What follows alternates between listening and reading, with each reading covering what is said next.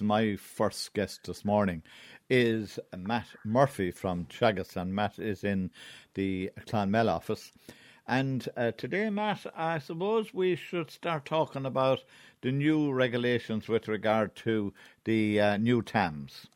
Yeah, look, Jim, I suppose in February there, 2023, so last year, they announced TAMS 3. So TAMS 3 will run from 23 up until 2027. So I suppose the items available under TAMS 3 are linked back to kind of climate, the environment, animal welfare and health and safety. I suppose within that there are 10 individual schemes within TAMS 3. I suppose there's say animal welfare, nutrient schemes, then that's kind of a 40% grant. And a lot of the and a young farmer investment scheme is at 60%. Women farmer and capital investment scheme, that's at 60% as well. And under these TAMs, underneath these schemes, there's animal housing, automatic scrapers, primary manure pits, silage pits, slurry storage, and an awful lot more. Then following on from that, then you have a farm safety as well comes into it. Yeah, so farm safety, that was a big one now that they changed. I suppose the women farmers, investment, and the young farmer and the health and safety are all 60% grant. With the 6% grant now, it's 60% of the reference cost. So every item on TAMS has a reference cost, and it's 60% of the reference cost. So if you go for something, say that's high spec or whatever it may be, and it's that extra bit more, it's only 60% of the reference cost which the department has set out. So for TAMS 3, there was new reference costs done up based on, I suppose, change of prices of the concrete and equipment and everything else. So they have slightly changed then. There wasn't a reference mark until this particular TAMS 3. Yeah, so they just changed it. The reference costing is kind of changed up, linked more back to what the costing of stuff is now. To the new costing. The young farmer and that, it's available for farmers between the age of 18 and 40. So you have to be under 41 at time of application to be eligible for the young farmer, the 60% grant. And the women and farmers then has to be between the ages of 18 and 66. And for that then as well, you have to have been either on the herd number prior to 2022, or else going forward, then you'd have to, if you were on it after that, you'd have to have a green cert to avail the 60% grant with the women and farming. Right. And taking those first ones in particular, because they're all basically a major development, up to what level of funding is available? Yeah, so for individuals, it's 90,000 is your ceiling. And then for anyone in partnerships, it's 160,000 is your ceiling. Right, okay. So that's kind of the range that you have. But then again, with the solar panels and low emissions, the two of them are seen as two separate ceilings. So if you have the 90,000 say within TAMS, but then if you go for solar or you go for low emissions slurry spread in TAMS, they're two separate ceilings, so they won't be eaten into your 90,000. They don't eat into the 90,000 that you would be using primarily for slurry storage or a new cubicle house or whatever the case may be. Another thing that probably is causing some farmers concern at the moment, and that is the amount of soil water storage that they have on the farm, and given that there are new regulations with regard to that coming in for the winter of 2024. Yeah, I suppose another thing big thing then is the dairy equipment scheme grant is there, but to avail of that you have to have 10% extra slurry storage for that. So with the new rules regarding soil water and that, it's going to be harder for people to have that extra 10% storage for that going forward as well. Yeah, and of course, if they don't do something about it and they have soil water and they have nowhere to put it during that closed period, they're going to have to put that into their tanks. And then, of course, that has to conform with whatever the slurry spreading times are for 2024, 25. Yeah, so if it's going in, the dairy washings are going in with slurry, they have to be able to store all the dairy washing then for 16 weeks period with the slurry, because it's classed as slurry then. I presume then we would be advising farmers who think they're short on soil water storage that they should be availing of this new TAMS. Oh, they should, yeah. Just the biggest thing then is having the watch come in sure they have the 10% extra storage before they can make the application for it to be valid. Right, okay. Now, getting to the farm safety element of it, what kind of equipment is covered under the farm safeties? Yeah, look, there's calving pens, bull pens, cattle and sheep handling facilities, light, and even what's got down to the what's got bale, shear slicers is on it, and they're all down for say 60%. There's an awful lot more stuff there's an awful lot of stuff in it, say weighing scales, Carthy Hornet crates. There's an awful lot amount of stuff there. That's all in, and the farm safety is 60% grant. Again, we're not talking about really big investments here. So people, if they can at all afford it, they should, apply under the farm safety measure. Yeah, look, everything, all this stuff is there. It's available on the TAMS, and lots will make things easy. I suppose doing courses in that there, you'd be talking to farmers, and they'd often be talking about handling facilities there, and how simple things can happen, an animal go down or a bar break or anything like that. But there's a lot of stuff there under the TAMS there to help with this, putting in on crushes and that. So just all there to make things easy. And so 60% grant, it's a massive grant for the likes of that sort of stuff. And then, what kind of a grant level is for the low emission slurry spreading? Low emissions, there is 60% grant there, and it's at what you call your cap then is 40,000 on that. So your ceiling for that is 40,000. Right. So somebody can go out and buy a new tanker complete with the LES equipment on the back of it, and they can they get a grant aid on the first 40,000, and if it's over 40,000, they have to fill the gap themselves. That's it. But I suppose, Jim, in that there, they changed the TAMS then for TAMS 2 and TAMS 3. The before in TAMS 2, the dribble bar was what you could say coming in, but they changed it now. It has to be a trailing shoe to avail of the TAMS on it. Another thing is then, say, if you're, depending on your organic nitrogen figure per hectare, depends on if you're eligible as well. So I suppose years ago, it was anyone in derogation could not avail of it. Say last year now, the trailing shoe was compulsory for anyone over 150. Yeah. So anyone over 150 couldn't avail of it. And now this year for 2024, it's anyone over 130 has to use trailing shoes, so they can't avail of it. So I suppose anyone under the 130 figure can avail of it this year, and they should be looking at getting it done this year, because that figure is going to change to 100. Anyone over 100 next year has to use low emissions.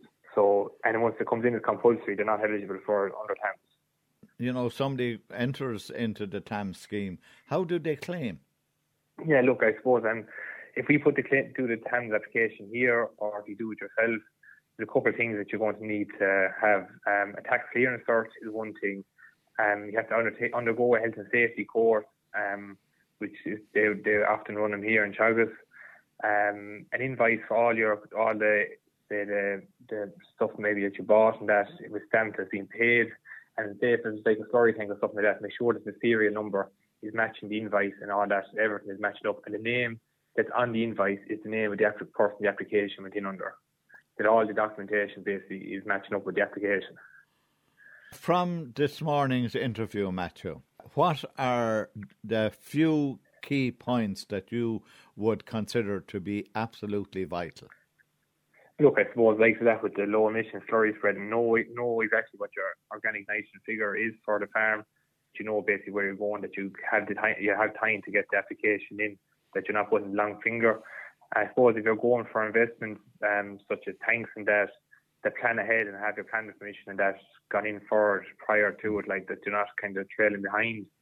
And I suppose talking different investments that are there to see what suits you and what's available to you, I suppose is a big thing. I have one last question to you. Is there a closing date? Yeah, look, with the TAMS, there's opening dates and closing dates for each different tranche. So I suppose if you miss out on one tranche, it's not the end of the world, because it reopens again. As I said, the TAMS is going to run till 2027. So there'll be different tranches within the within the scheme, if you know what I mean. I do. So yeah. one tranche will close, another tranche will open, and then that one will be processed. The last one will be processed. Then the next one will close, and that will be processed. Improvements will be given out the whole time. Okay, well, look, that's all very, very helpful. And I want to thank you ever so much for joining us this morning. That, listeners, was Matt Murphy from Teagasc. And as I said at the beginning, Matt is in the Clonmel office. Listeners, my next guest this morning is Senator Pippa Hackett. But she is, more importantly, a Minister for State at the Department of Agriculture. And last Wednesday, the Department launched the action plan arising from the National Dialogue on Women in Agriculture. And the Minister has joined me to talk about it. Good morning, Minister, and thanks very much for joining us here on Tip FM. Good morning, Jim. How are you doing? I'm doing very well, Minister. Thank you very much. And how are you Great. doing up there in the big smoke? Oh, I'm doing my bit. Yeah, doing well. We're all busy and getting busier as we go along, but it's all well. Yes. Thanks, okay, Jim. and of course, going for the other announcement this week that some of you will be going around the world on St. Patrick's Day. Are you leaving the country? I am. I have a trip to Finland, to Latvia and Estonia. So I'm sort of on the Nordic programme for St. Patrick's Day. So I'm looking forward to that. Not overly mad about the long haul flight, so happy enough that that's a shorter trip. But I think it'll be really interesting. We've a lot in common with Finland in terms of forestry. And I think it's going to be really interesting. Okay. Well, anyway, that's good that you're looking after the foresters as well and those farmers who are growing forestry for you. But anyway, let's go to the announcement on Wednesday and the team that the department have put together to implement this plan. Yeah, your listeners may be aware last year on St. Bridget's Day there was a one-day event. It was a national dialogue on women in agriculture, and it was a really successful event where there was a number of speakers at it. And since that, and as a result of that, we've put together a women in agriculture working group to tease out some of the issues that are concerning, and that women in agriculture find. I mean, I suppose behind every farm there's a woman. She might not be seen, she might not be on the herd number, but she's there active on the farm at that level. And I suppose it's fair to say that agriculture as a whole is quite a male orientated industry, but there's women there who are thinking outside the box, who are innovative, and it's really about bringing those women on board to the tables that make the decision making, and I think it's a really exciting time. Right. Now, of course, a lot of points then have arisen from the dialogue. First of all, you've put together a very, very strong team to implement this.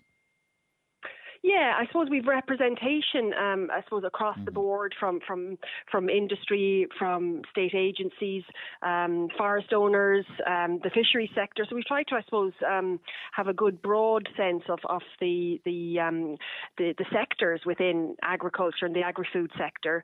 But also there will be engagement, outside of that. It's important we continue to hear from women across the board. And, as a woman, a female farmer myself, I know what the challenges can be like. I know it can be sometimes intimidating, as maybe the only woman in the room when you're discussing agricultural issues and so forth. So I think there's a lot to come from this, and certainly the women I have met in my role as a Minister of Agriculture in the department have certainly opened my eyes, and as I said, women who think outside the box, who maybe make those decisions on their farms that move the farm on, that maybe may not have been there. Those decisions may not have been made previously, and I think it's up to us, I think, as a policymakers to put in place policies that support more women in the agriculture sector. And you have 12 points then on this plan that these experts are to work on. Yes. And they all seem to be ones that you'd nearly automatically think of that you should be working on. Yeah, I mean, there's a lot of common sense in this, and as you say, in terms of increasing the promotion of agriculture as a viable career for women is one of the action plans. There's a lot on there. They make sense when you see them, in a table, all 12 of them. I suppose maybe it's a poor reflection on where we are as a state, that we actually have to put together a group of people to come up with an action plan to support women in agriculture when they do make so much sense when you see them. And unfortunately, we probably have failed in this as a state, but now is an opportunity to fix that and to drive on. And it's not just for women's sake we're doing this. This is about betterment of whole agri-food sector, the whole farming sector, and women have a massive role to play in that. And given the direction, Minister, and I suppose they're not in any particular order here, I would have taken number 12 and would put it on at the top of the list because... Yeah, fair enough, yeah. Well, we'll have to tell the listeners what number 12 is. Minister, number 12 reads, promote the role of women in improving sustainability for the sector, social, environmental and economic. So I think that's nearly put that at the top, given the way... Probably an overarching action, to be honest. Without a doubt. Now, Minister, you, of course, as well as being involved in this, you have two very important portfolios. You're looking after forestry and the organic sector. They're going really well. I mean, organics has really, I would say taken off in Ireland over the last three and a half years.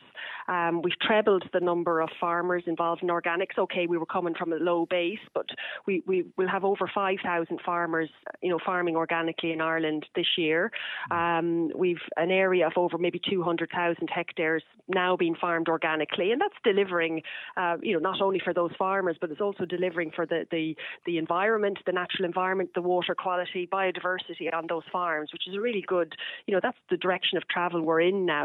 Sustainability, particularly environmental sustainability, has to be, figure quite significantly now as we move forward in agriculture. So that's going really well. I think that will continue to go. We have a target of 10% of the farmland of Ireland to be farmed organically by 2030. So we're at about 5% already. So we're on target for that, if we keep the supports there and keep the knowledge flowing. And then forestry, I mean, as you and, I'm sure your listeners would be aware, has come off a really difficult time. I suppose not of my making. When I took office, it was a very challenging time for forestry, and I've essentially spent the last 3 years fixing a lot of the systems, working with my department officials to put in place a licensing system that's fit for purpose, and that has worked. We have a good licensing system now. We've cleared all those backlogs people were speaking about over the years. We've cleared the appeals issue is cleared up in terms of backlogs there. So now we have a brand new forestry programme. It's the best ever funded one. It's aimed at farmers, and we just really have to do our best to support farmers to plant the trees of the future. And there's some really, it's a tax-free payment. Farmers will get 20 years of a really, good payment, tax-free, and the incentives are there. And I think if any farmer listening is even considering forestry, look at the figures. Speak to your accountant, or just work out the sums for yourself. It's really worth looking at. We can't force people to plant trees; it's demand led. But we believe we've put in place the best possible programme to support farmers to do just that.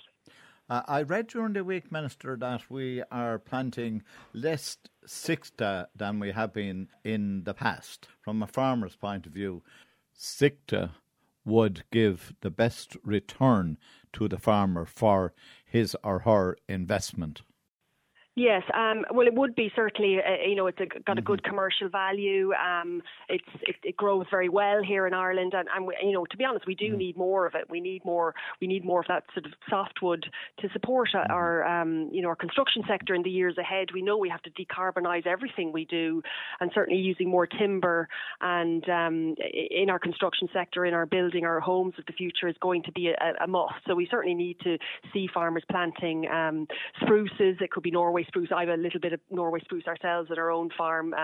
The Midlands are plagued with late frosts, so you have to plant a different type. But we certainly do need to support that. But we need trees of all types, and I think I'd like to think that the programme we've put in place there's something in it for every farmer, whether it's a small area they want to plant. You can plant now up to a hectare without the need for a license if you're in the right part of the country.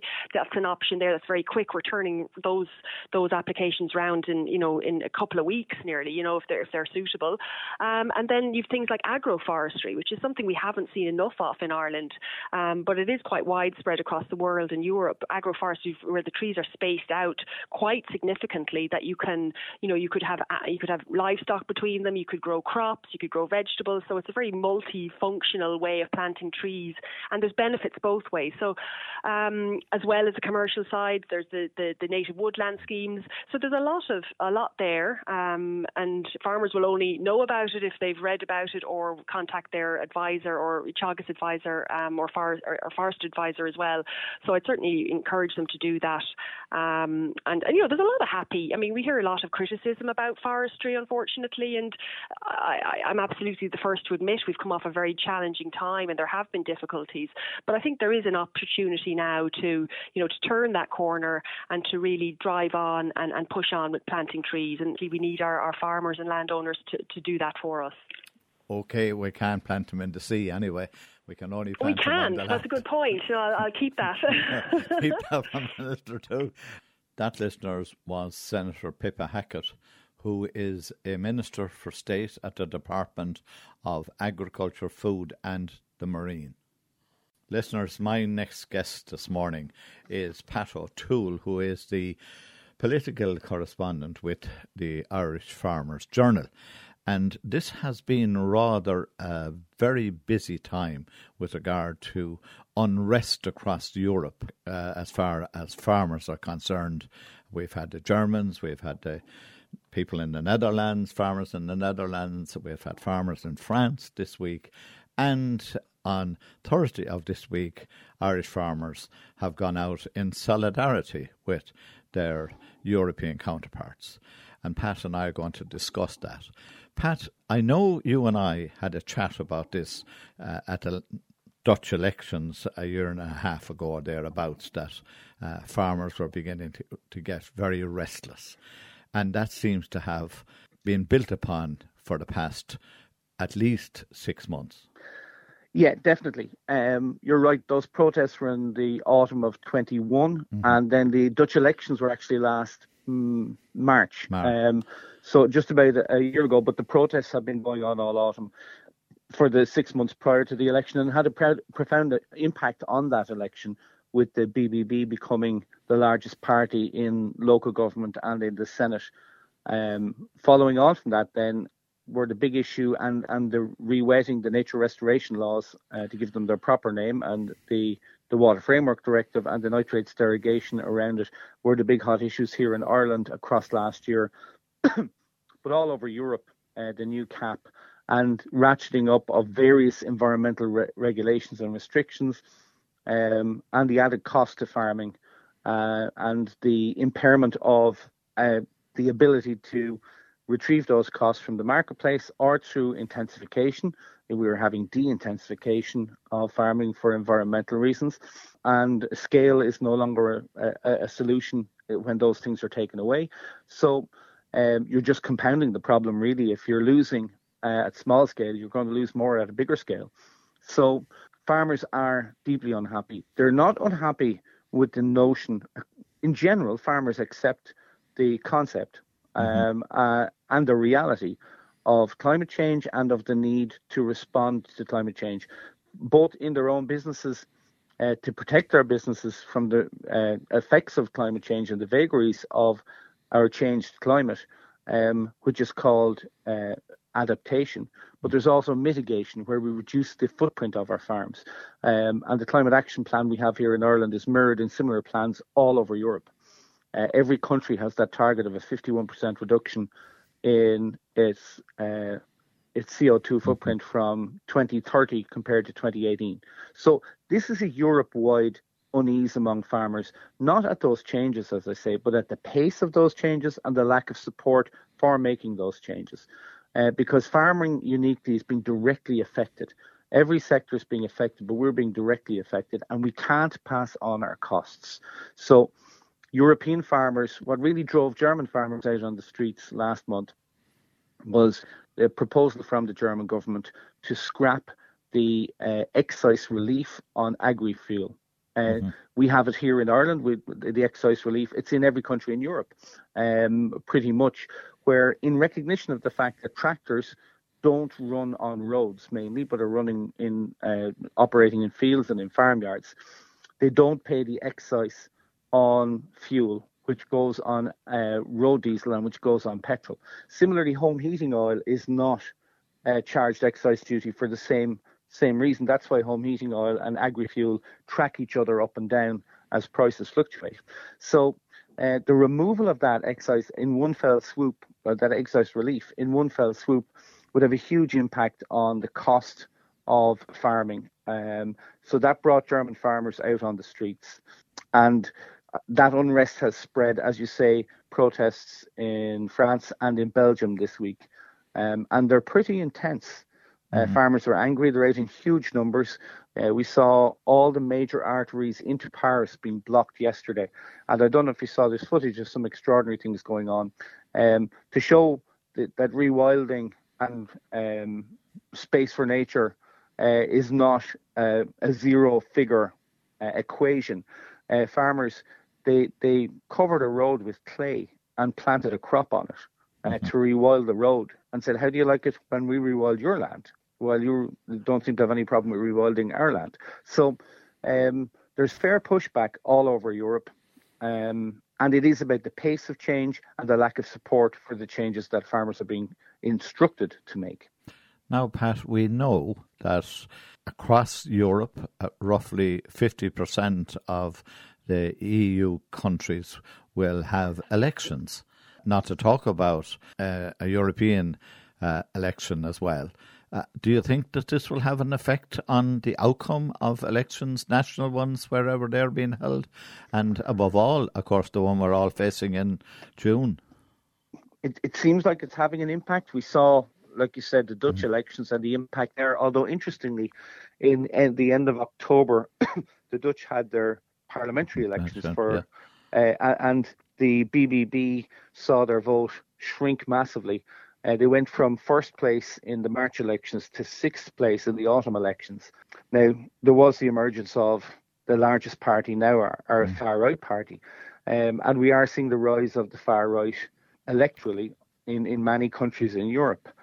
And the far-right have tried to align themselves to farmers and have tried to claim that they are farmers' friends, and that typically the far-right is sceptical of climate change and of the need or the viability or the feasibility of Europe adapting very hard climate targets. So they are saying to farmers, if you vote for us, we'll make all this go away. We will undo the regulations that you don't like. I don't know if that message is taken with the broad sweep of farmers. We'll have to wait and see, but there's no doubt it's a factor, and everyone's watching farmers. There's a lot of public sympathy for farmers emerging across Europe.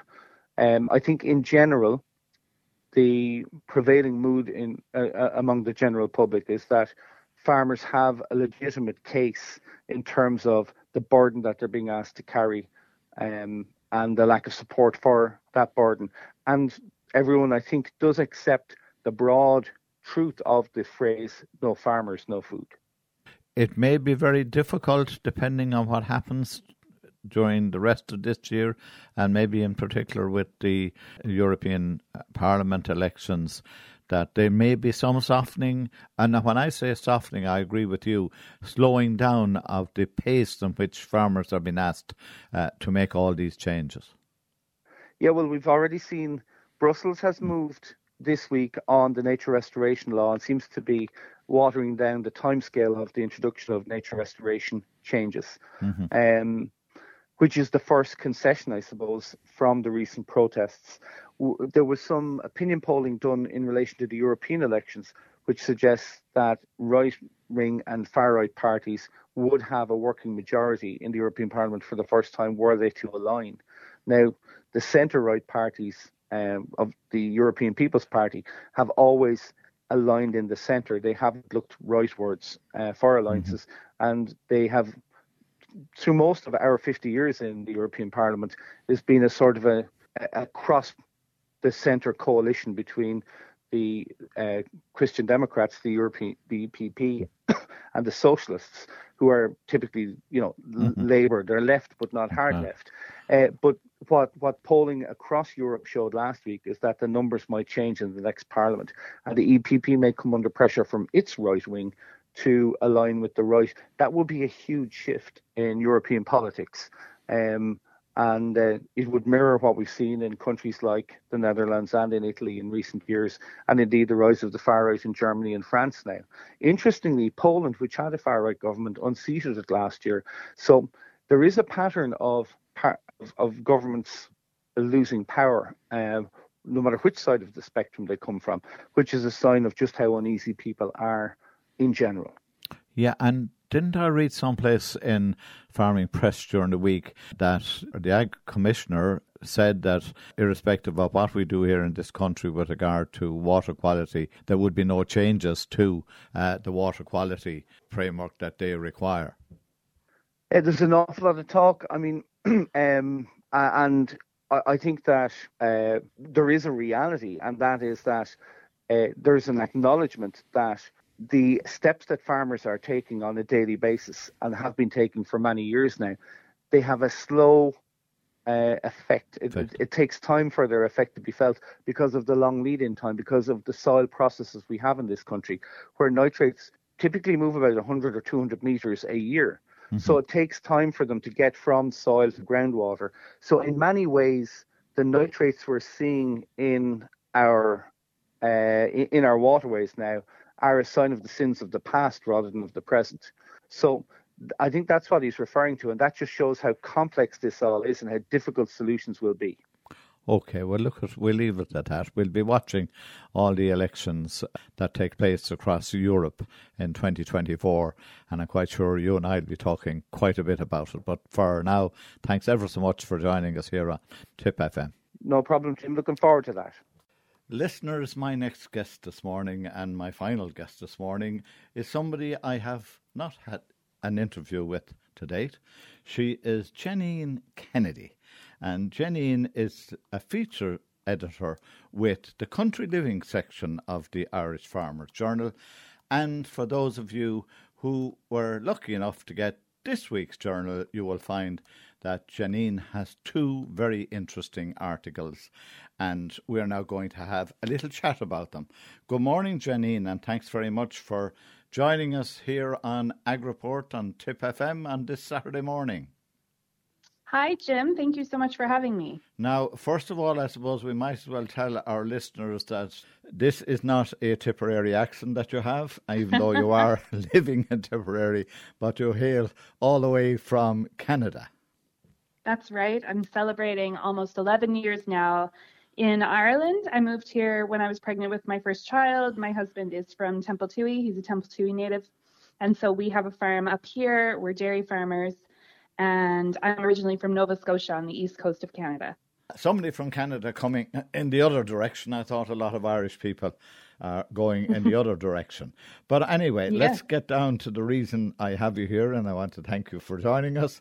And that is, you have an article about the right to repair movement. Yes. Anything with two words can be very difficult to pronounce from time to time. So now will you tell us what this is all about? Absolutely. So this is a new directive from the European Union. In November of 2023, European Parliament overwhelmingly passed this draft legislation.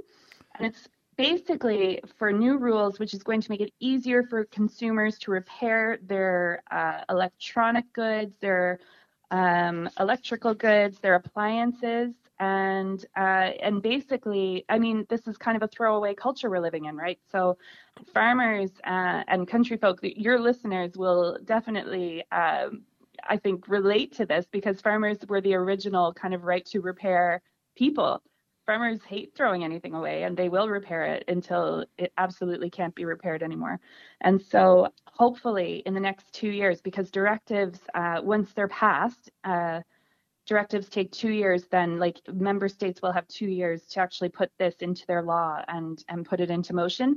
So by 2026, we hope to see these new rules for Irish consumers to help protect them, but also help save them money. And I mean, we've all been there, Jim. I had a Hoover a few weeks ago, and I loved that Hoover, and it was only 2 years old, and something happened to it, and now there's no local repair person. You have to send it to a central hub, which is the same brand as the Hoover, and then you wait weeks, and then you pay almost as much as it would cost to buy a new Hoover to get that one fixed. And it's not just Hoovers, it's everything. There are so many electrical devices, your phones, your televisions, your smart TVs now. All of these things are easier to replace currently than they are to repair. And so they're trying to make these changes to kind of support our circular economy goals. And look, it's about time somebody did something about it, because, you need only go to your recycling facility and see the amount of electrical goods that have been scrapped. And it's absolutely, it's frightening. It's shocking. Yeah, it's shocking. And appliances too. I mean, how many of us know what happens to our washer and dryer when they break and when you have someone collect it? Even if someone brings, if you work with, or if you buy your new washer from an appliance supplier and they say, oh, we'll take your old one and recycle it. We're not sure what that actually looks like or what that means as everyday consumers. We've really lost touch with that kind of element of restoring things that have been broken. And I'm quite sure it is no different in Templetoe, but I'm only just outside Thurles on the other side, and I can tell you one thing. There was the man that fixed everything in every single parish. There was one just down the road from where I'm living. He'd fix anything. It didn't matter what it was. It would be the radio, it could be the television, it could have been the mowing bar. He was invaluable to society. Mm-hmm. Absolutely. And we hope that that's going to happen again. Yeah. We hope that those people are going to be in our communities once more. And I mean, we're very blessed on our farm. My father-in-law is an excellent mechanic. He can fix anything mechanical that's broken down, basically. And my husband got really kind of angry when the Hoover broke, and he said, "What? Like, I'm going to try and fix this myself." And so we ordered a part on Amazon. And once he put it in, because it was a generic part, it didn't work. It was just, we ended up spending even more getting the part and then it not working and then having to buy a new Hoover in the end. And a lot of people experience those kinds of things where they get angry because we don't want to have to throw away our things, especially if they're less, or if they're 2 years old, or if they're less than 2 years old. And really, the European warranty is 2 years. And so, anything outside of those 2 years, you're going to have to pay to repair. If it's within the 2 years, then you might be okay, depending on what the actual damage is. But again, this new directive will hopefully change that. It will make things easier as well for consumers to have their appliances fixed outside of that 2-year guarantee. Okay. So if it's 3 or 4 or 5 years old, you'll still be able to try and get an affordable fix for whatever is broken. Well, let's say to my listeners now, let's watch this space, and maybe, hopefully, we'll be talking about it in 2 years' time. Moving on, hopefully. Moving on to the second item you have, and that's Crop Reprieve project. It's built around this week in particular, St. Bridget's Day.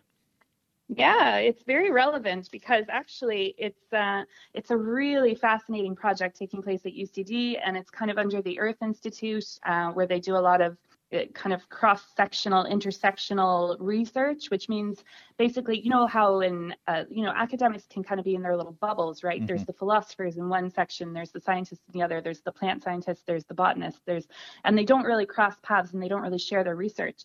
But this project is really fascinating because it's taking archaeobotany, which is the study of, it's basically archaeology, but they're looking at plant samples and food samples from, ancient times, mm-hmm. which is really difficult because it's hard to find. Food obviously breaks down. And so it's really hard to find traces of food and examples of what we were eating and growing. So they're taking archaeobotany and they're combining it with modern plant science. And they're looking at what crops we used to grow in ancient times in Ireland and looking to see how we can revive those native crops because they're quite resilient to climate change and other different things, disease and all of that kind of stuff. And are they that resilient because conventional crop management would tell us that most of the seeds that we now use, they seem to be all susceptible to some form of disease? Yeah, and they say that heritage crops, it's not just the actual crop itself, although that they tend to be quite resilient because they've kind of changed with our changing climate over those 6,000 years that we've been farming in Ireland. And so they've already adapted to changing climates in the past, and they're more resilient to be able to change to adapting climates in the future. Also, they were saying that the crops that we grew back then were really diverse. And basically that means they had, different populations of crops growing within the same area, which also is quite good in terms of resilience to climate or weather events or those kinds of things, waterlogging, the kind of things that we're seeing today, increasing in flooding, drought, all of that kind of stuff. And so these two researchers, Sonia and Mariel, they're both with UCD. One's a plant scientist. She's looking at her kind of research goes around climate change resilience in crops. And then Mariel is the archaeobotanist.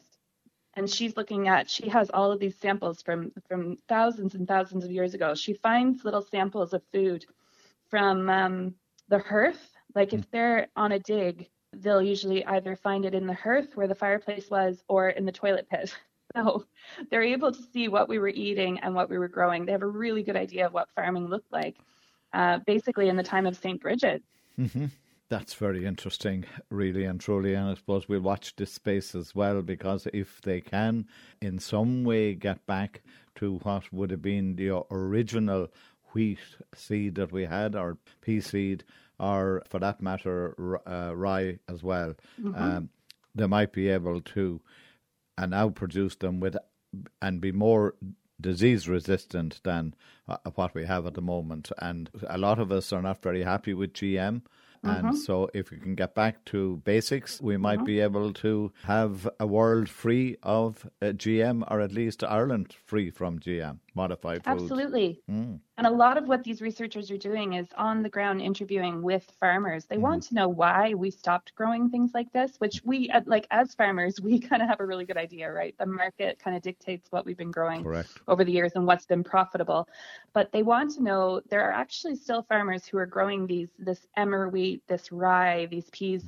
There are still farmers who are growing them. They want to know why those farmers continue to grow them. And really, it's for those reasons that you just outlined.